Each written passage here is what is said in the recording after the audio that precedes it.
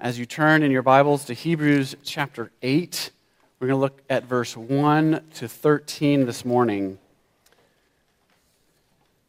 Hebrews chapter 8, verses 1 to 13. Here's God's word for us this morning.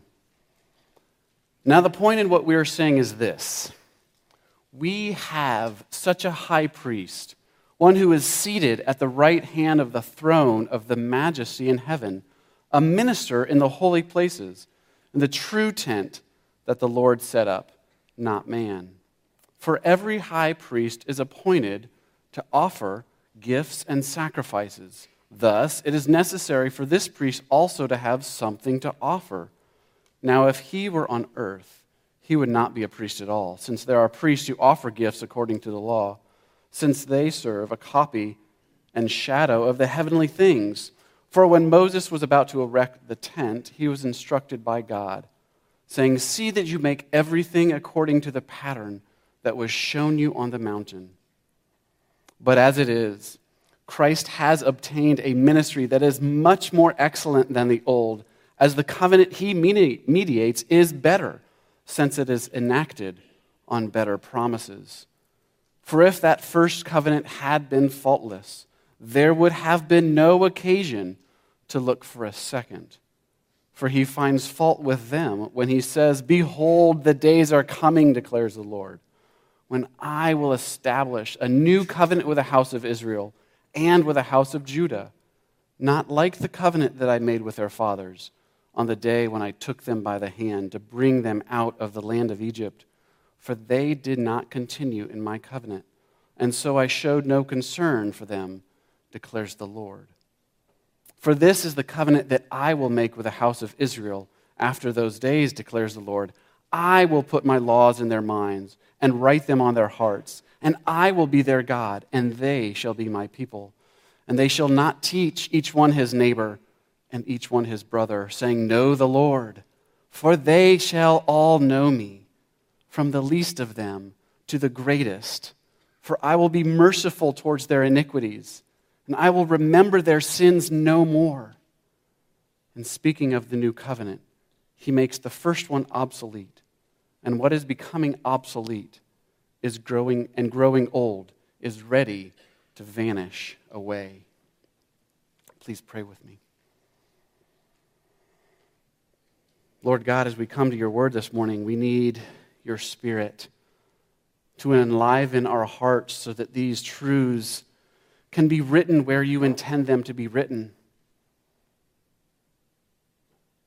Not simply as external ideas that hang out in the universe somewhere, but as your deep and rich, eternal truths that are coming into contact with our lives, with our hearts, with our minds, with our whole selves, so that we can be transformed more and more into the image of Christ. So, Holy Spirit, I plead with you that you would work through your word to bring your truths to our people, to your people this day, to my words and to our hearts. I pray this in Jesus' name. Amen. I love how this passage starts. He gets right to the point. Now, the point is this. Here's what we're saying. And he goes from there. Now, the beautiful part about this passage is he's taking a lot of these details the author of Hebrews has built from chapters 5, 6, and 7, and he's culminating them in this beautiful picture how Christ is this far and away better priest. And then he's going to start in this pivotal transition section, the second half, the new covenant. This is who Christ, this better priest, is, and this is the new covenant, the new relationship between God and man that he is bringing in, that is then going to build through chapters 8, 9, and 10. So it's a huge hinge section.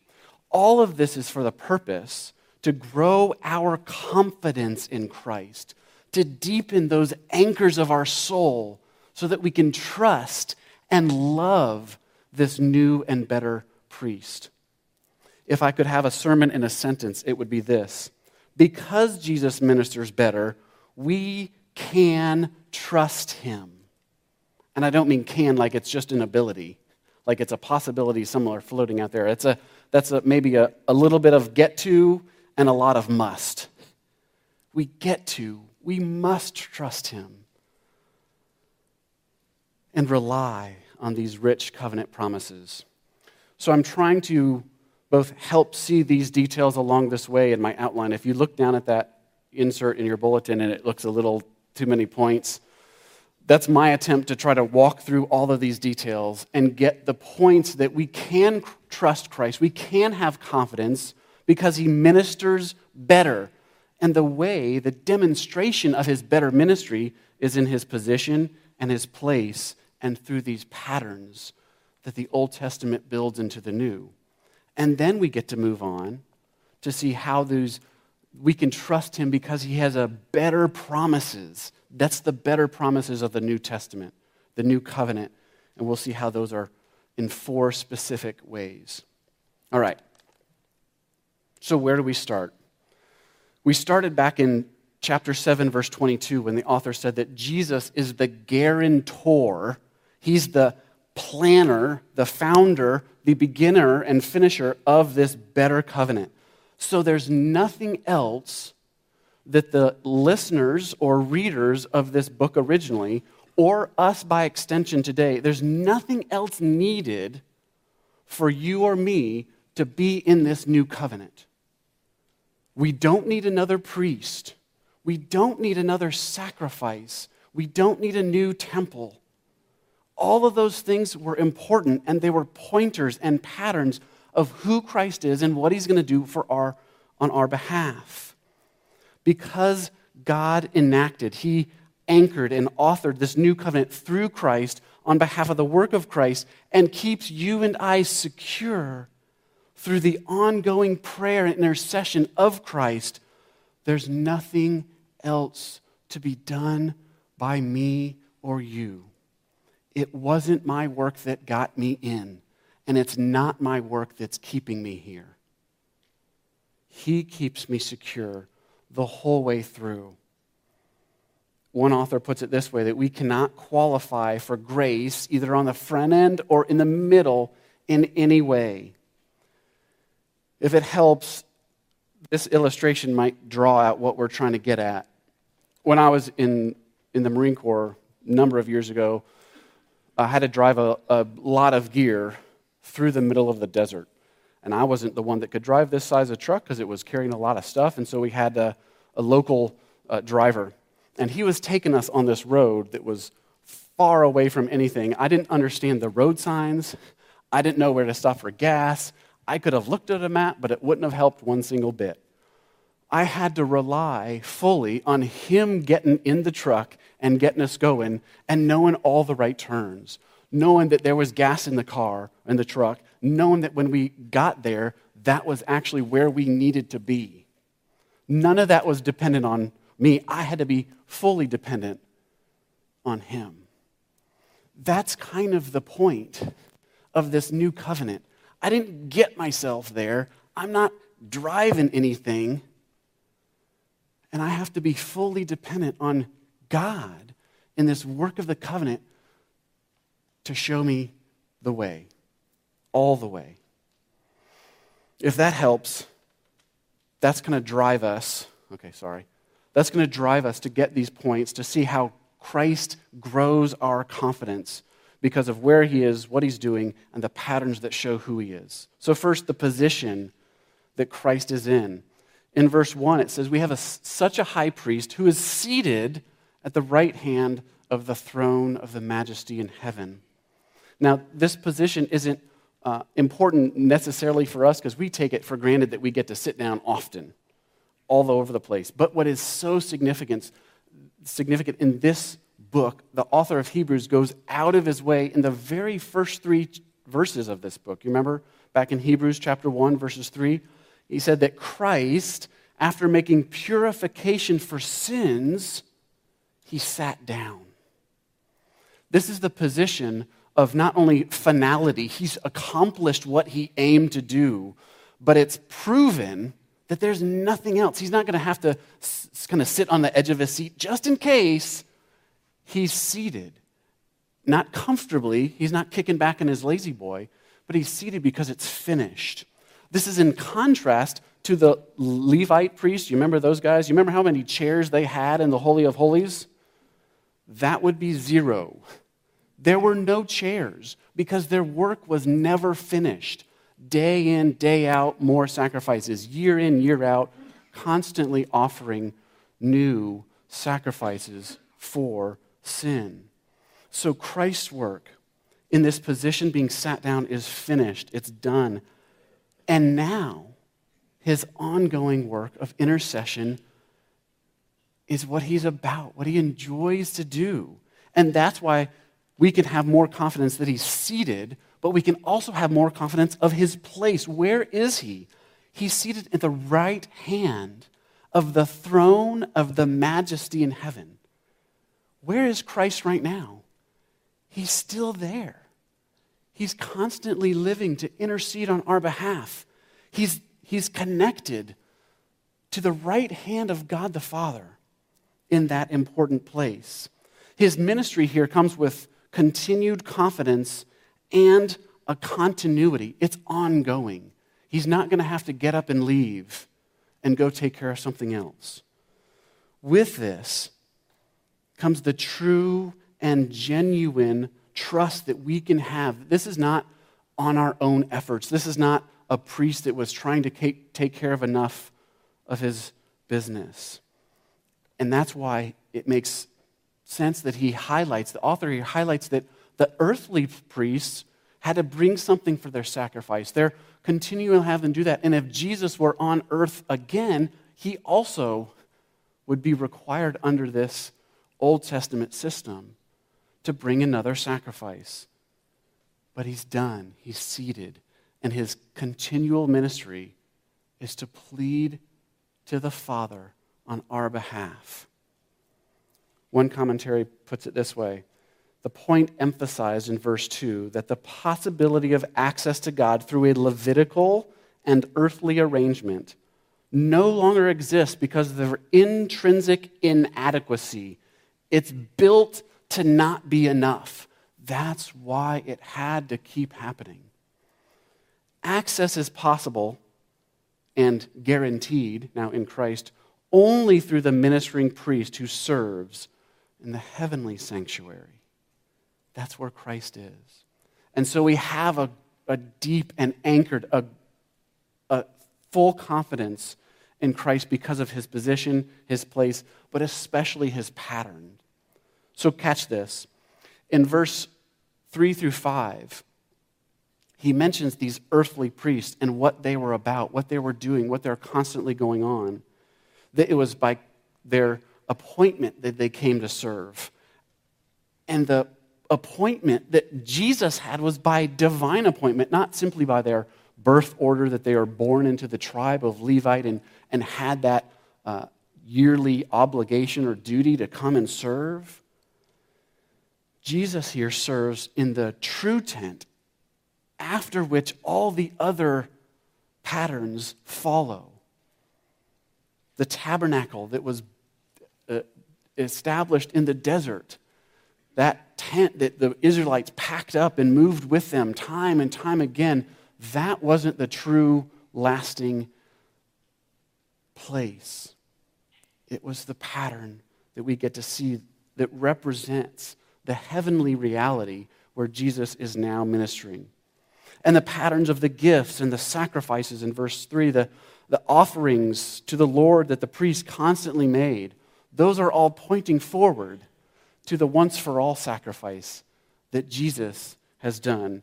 In the next couple chapters, in chapters 9 and 10 specifically, we'll get into more of what that sacrifice that Jesus offered on your and my behalf, what it was, and how it actually accomplished everything that he intended and that we need for it to accomplish. And it's interesting in verse 4, the author goes on to say that if Jesus were on earth, he wouldn't even be a priest at all. He didn't actually come from the right tribe. He wasn't appointed in the same way that any of the Levite priests were. He was in the line of Melchizedek, we saw earlier in chapter 5 and 6. But God now God has appointed him. In verse 6, it says that Christ has obtained a ministry. This is a form of verb that is emphasizing that God himself is the one that has done this. So that the point is these copies, these shadows that we get to see all throughout the Old Testament are anchoring our confidence in the one true reality, that is Christ Jesus himself. Because it's Christ's sufficient sacrifice, his power to apply that sacrifice to sinners such as me and you, and then to change our hearts, to lean toward himself. That's where we're going in the second half of this passage. All of these details, the demonstration of Christ's better sacrifice, the place, the position, and the patterns, they're all trying to get us to remember or to ask the better question of where is our confidence coming from? What's the source of our confidence today? I think in a sense, we have a similar problem to the original audience that this author is writing to. They're being challenged with this kind of state of, well, we're not really Old Testament still, but we don't really see how this all is working out for us. This new covenant idea is still kind of new to them. And we might not have the default like they would to go back to this old system. They're not trying to travel back to Jerusalem and find the temple and see that it's in its full glory and reestablish this priestly system with sacrifices. But they do have the same problem that we have today as we try to externalize what God is saying through this new covenant that must start internally. We're trying to have rituals. We're trying to have external things, efforts that we can put into work, whether it's believing enough or putting ourselves together so we can come to a place like this, making sure all of our ducks are in a row, spiritually speaking. The author is saying, the work is finished. Your efforts didn't get you in, and they won't keep you in. It's Christ and Christ alone. And so we need to ask this question, what is new then about this new covenant? Is it our entrance into the new covenant that is new? Is that the limit of it? Is it our access to God is deeper and richer? Is there a new Holy Spirit that we can interact with and engage? Is it a different connection to community that isn't just within a specific tribe or a nation or a people? Is it better reliability of his promises? Is he going to keep everything that he told us? Or is it the strength of his commitment? He just really means it this time. Where is the source of our confidence? What got me in and what keeps me in? That's where this next section, the fact that our confidence can grow because Jesus brings us better promises that weren't reliant on some external source in the first place, that weren't reliant on our work to get us there ever, because Christ has done it all. So let me walk through these better promises. First, we need to see that in verse 6 and 7, the author overemphasizes that Christ has obtained a ministry that's more excellent, much more excellent than the old covenant in any of the ministry that priests had. Why does he say that? What makes it better? Why is it so much more excellent? Because the covenant he mediates is better since it's enacted. It's grounded on better promises.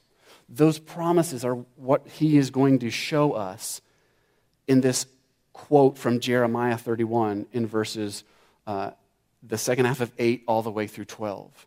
We're going to get there. But first he says there's a fault. If the first covenant had been faultless, he says in verse 7, there would have been no occasion to look for a second. What's the fault? Why does it, in verse 13, it says it's obsolete. The first one's done. In verse 8, he says, he finds fault with them when he says, and then he's going to quote this whole passage from Jeremiah 31. So what's the fault? What was lacking? First of all, in the direct context, he is God, in Christ finds fault with them being the priests. That's exactly where Jeremiah 31's context is. Jeremiah time and time again goes out of his way to say the people have gone astray because their leaders, the shepherds of the sheep, have led them astray. Yes, our hearts are inclined to want sin and to follow a path of evil, but when we don't have those restraints, the people that are kind of leading us and guiding us, we're going to flee towards sin. So God finds fault with the priest, first of all, but it's with all of our sin tendency, the nature that we have to go and do something else, or to think that when we come to worship, when the people came to the offering place, it was the work that they could do that would gain their acceptance with God. That's how the covenant is found fault. The old covenant there. So what's changed? In verse 5, he says he serves a copy and shadow. The covenant had found fault in that because it was only meant to be a copy and shadow.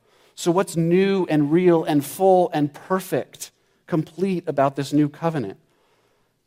It's because God's promises here are going to be enacted on Christ's work, fully and finally.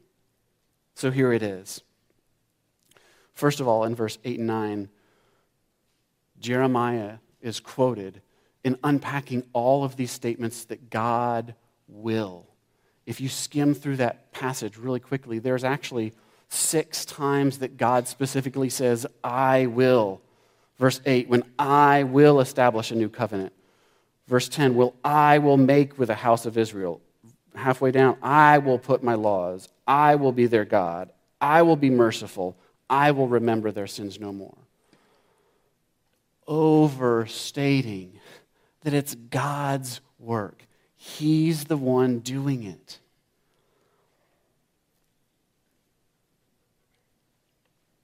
One commentator says the main problem with the old was not that it lacked grace, but it was an external administration of salvation.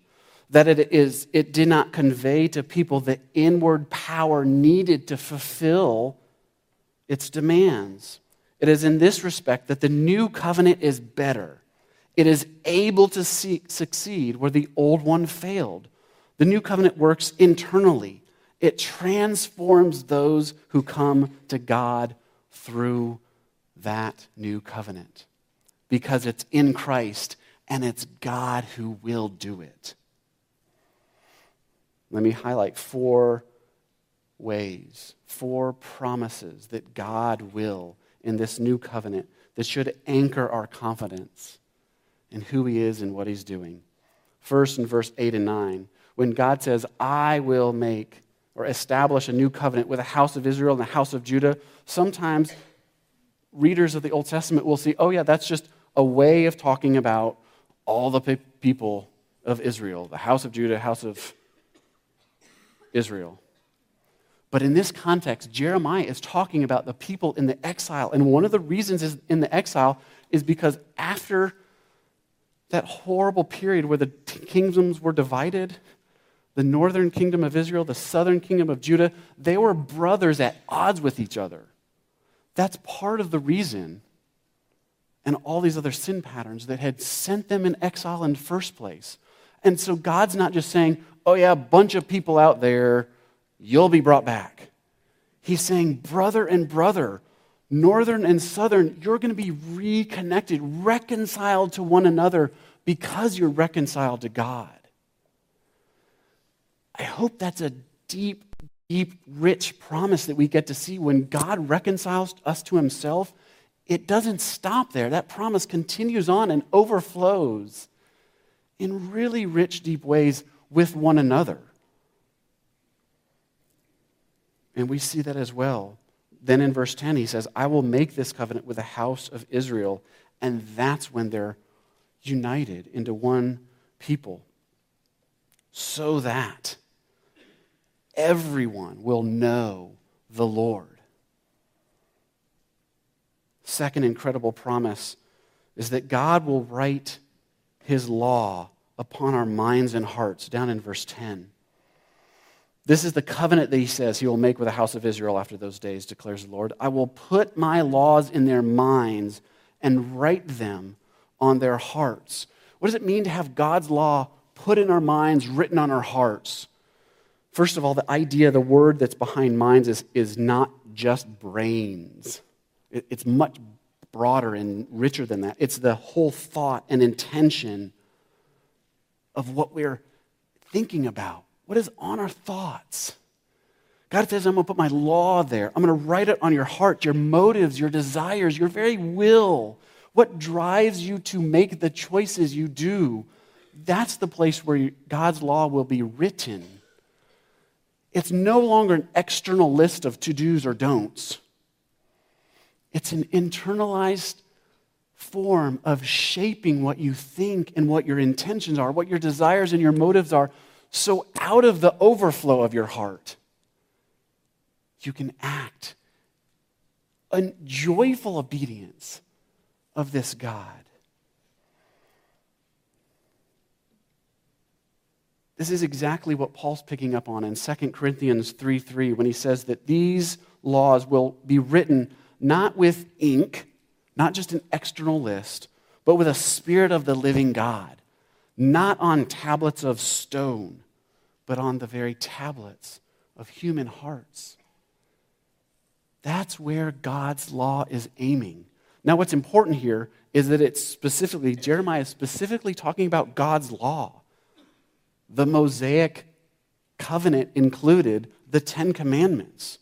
And the way that Jesus takes those in the New Testament is not to say, yeah, scrap those, let's come up with some new ones. He fulfills them. He brings them in and emphasizes that they're a law of love, not a law of duty. But when he's showing us here that he's going to write those on the law on our minds and our hearts, it's to perfect the conscience of the believer so that I can be freed, so I can find the liberty and the enjoyment of obedience, not the weighty, wrong duty and obligation. That's going to come up a little bit more in chapter 9, so we'll get to that later. So first, the promise was that God will reconcile relationships. Second, that he will write out his law on our hearts and minds. Third, that God will be known by all his people. In verse 11, he says that they shall not teach each one his neighbor and each one his brother, saying, know the Lord. For they all shall know me, from the least of them to the greatest. Clearly, this is not saying, yeah, if you were a teacher before, forget about it, you don't need to teach anymore. But he's saying there's not going to be a middleman. There's no mediary in between who God is and who can know him. And not just know about him. Please catch, this word in Hebrew is yada. It has a deep, personal, relational understanding. It's not just, I have a statistics memorized about this God somewhere up there. But he is related to me. He has come down to my level. He speaks our language. He knows our thoughts. He understands our challenges, our worries, our sadness, our fear. He gets us. And he wants to work in and through us so that all of his people, not just the old fathers, but also the mothers, the children, every age, so that he can draw them to ourselves. And here's how beautiful this is. So they all will know me, from the least of them to the greatest. This is echoing what he just said in the second half of verse 10, that he will be their God, and they will be his people. That's not a declaration of ownership. It's a description of relationship. When he says that God will be your and mine, he will be our God, and therefore we will be his people, it's emphasizing that this is a covenant promise, of a God who will do it. He's saying, because I am pledging myself to you, and in case you ever doubt that, it was through the very life and death of his own Son that he comes to us and says, I'm your God. In relationship, deeply committed to you, never going to leave you or forsake you, going to help transform you by my own Holy Spirit. And therefore, you will be included in my people. You will walk the way I want you to walk. You will live the way that honors me. And the law that was an external source of obedience will now be an internal source of joy. You'll see how it is to live in the family of God. And you will know him, not as a harsh deity, but as a faithful Lord. Finally, in verse 12, the summary that Jeremiah makes of all the reasons why this can be true and possible hinges on that little word for, because, or since this is now true, that he will be merciful toward our iniquities and remember our sins no more. Because that is true, when we see this in Christ, all these other things will be true. That's the final guarantee of all these other details. It's the anchor of all the other promises. Why is this so significant? Because mercy towards iniquity and remembering our sin no more is what keeps us at arm's length from God, much farther than arm's length. There's that infinite chasm between a holy God and a sinner like I was. And so when God says, I'm going to relate to you with mercy, what does he mean by that mercy? How would we define mercy? I think the richest part, the deepest aspect of how God shows that is in Exodus 34, not by accident. In the course of the Exodus, when God is leading his people out of slavery, he reveals himself in Exodus 34, verse 6. He says, the Lord, a God merciful and gracious, slow to anger, but abounding in steadfast love and faithfulness. He isn't just merciful in his actions, he is in the core of his being mercy. And because of who he is, he overflows with that mercy. I think we can define that as not giving what is deserved. I deserved punishment for sin. God turned that away from me. Especially when we look at the context that Jeremiah is writing in. The exiled people deserved anything but mercy. They deserved another 100 years of punishment for the things that they had done to one another and in dishonoring God. But God here is promising through Jeremiah and for us all today that he won't relate to us based on what we deserve through our sinful rebellion, through the ways that we've snubbed him, turned our back on him, chosen lesser things that we thought were better. He's going to relate to us with mercy and grace, showing us, demonstrating for us how trustworthy he is by sending his one and only Son. So that when God says, I will remember their sin no more, he's not declaring his state of forgetfulness.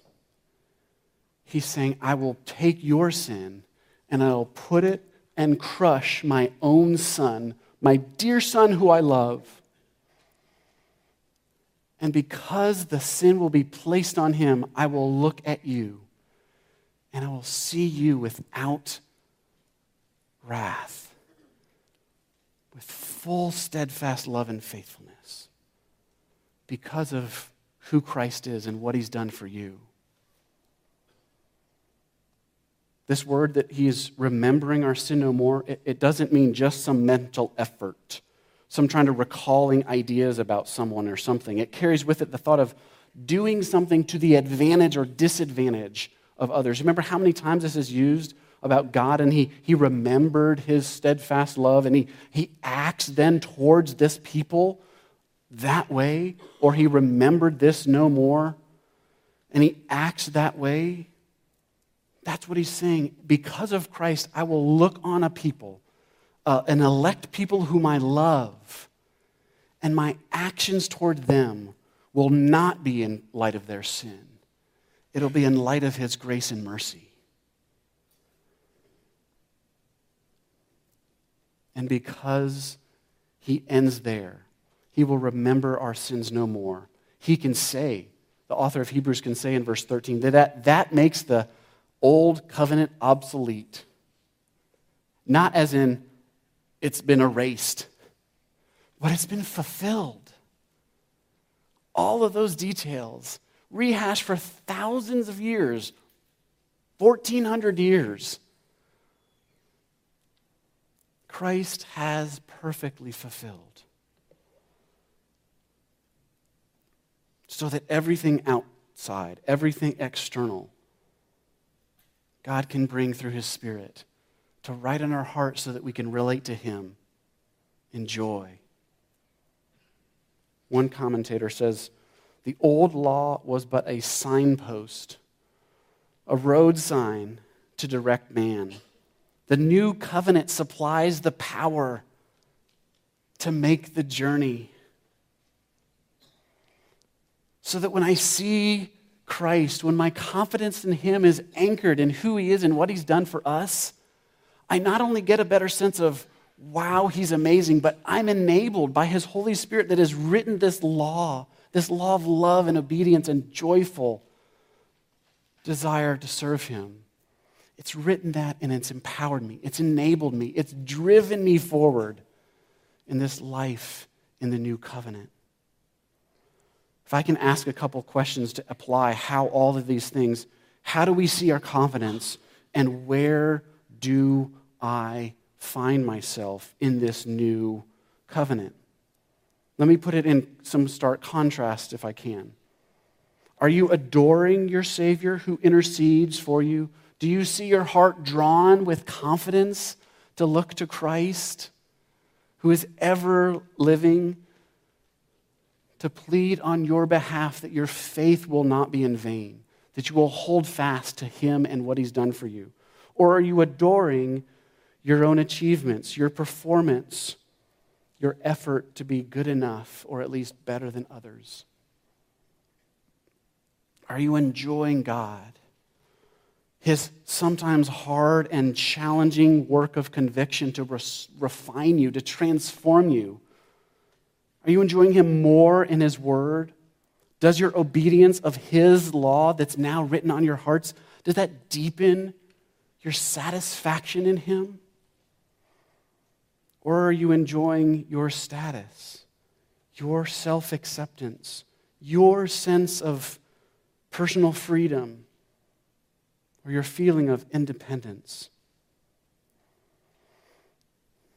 The place that this author wants us to go is to see that we're not clinging lightly to an inconsequential Savior. He wants us to see that we're clinging to a treasure of eternal, infinite value. And because of who this Savior is, what he's done for you and for me, that means everything for the rest of our eternity, so that we can enjoy him and glorify him forever. Please pray with me. God, it is only through your Holy Spirit that this word would be living and active, would come to us sharper than a two-edged sword, to pierce through our dull, unhearing hearts, and to turn us, to reshape us and renew us into people that want to know and love you more. So I pray that your Spirit would be at work now as we got to see you in your word, and now we get to see you at the supper to feed us. So work in our hearts, we pray, in Jesus' name. Amen.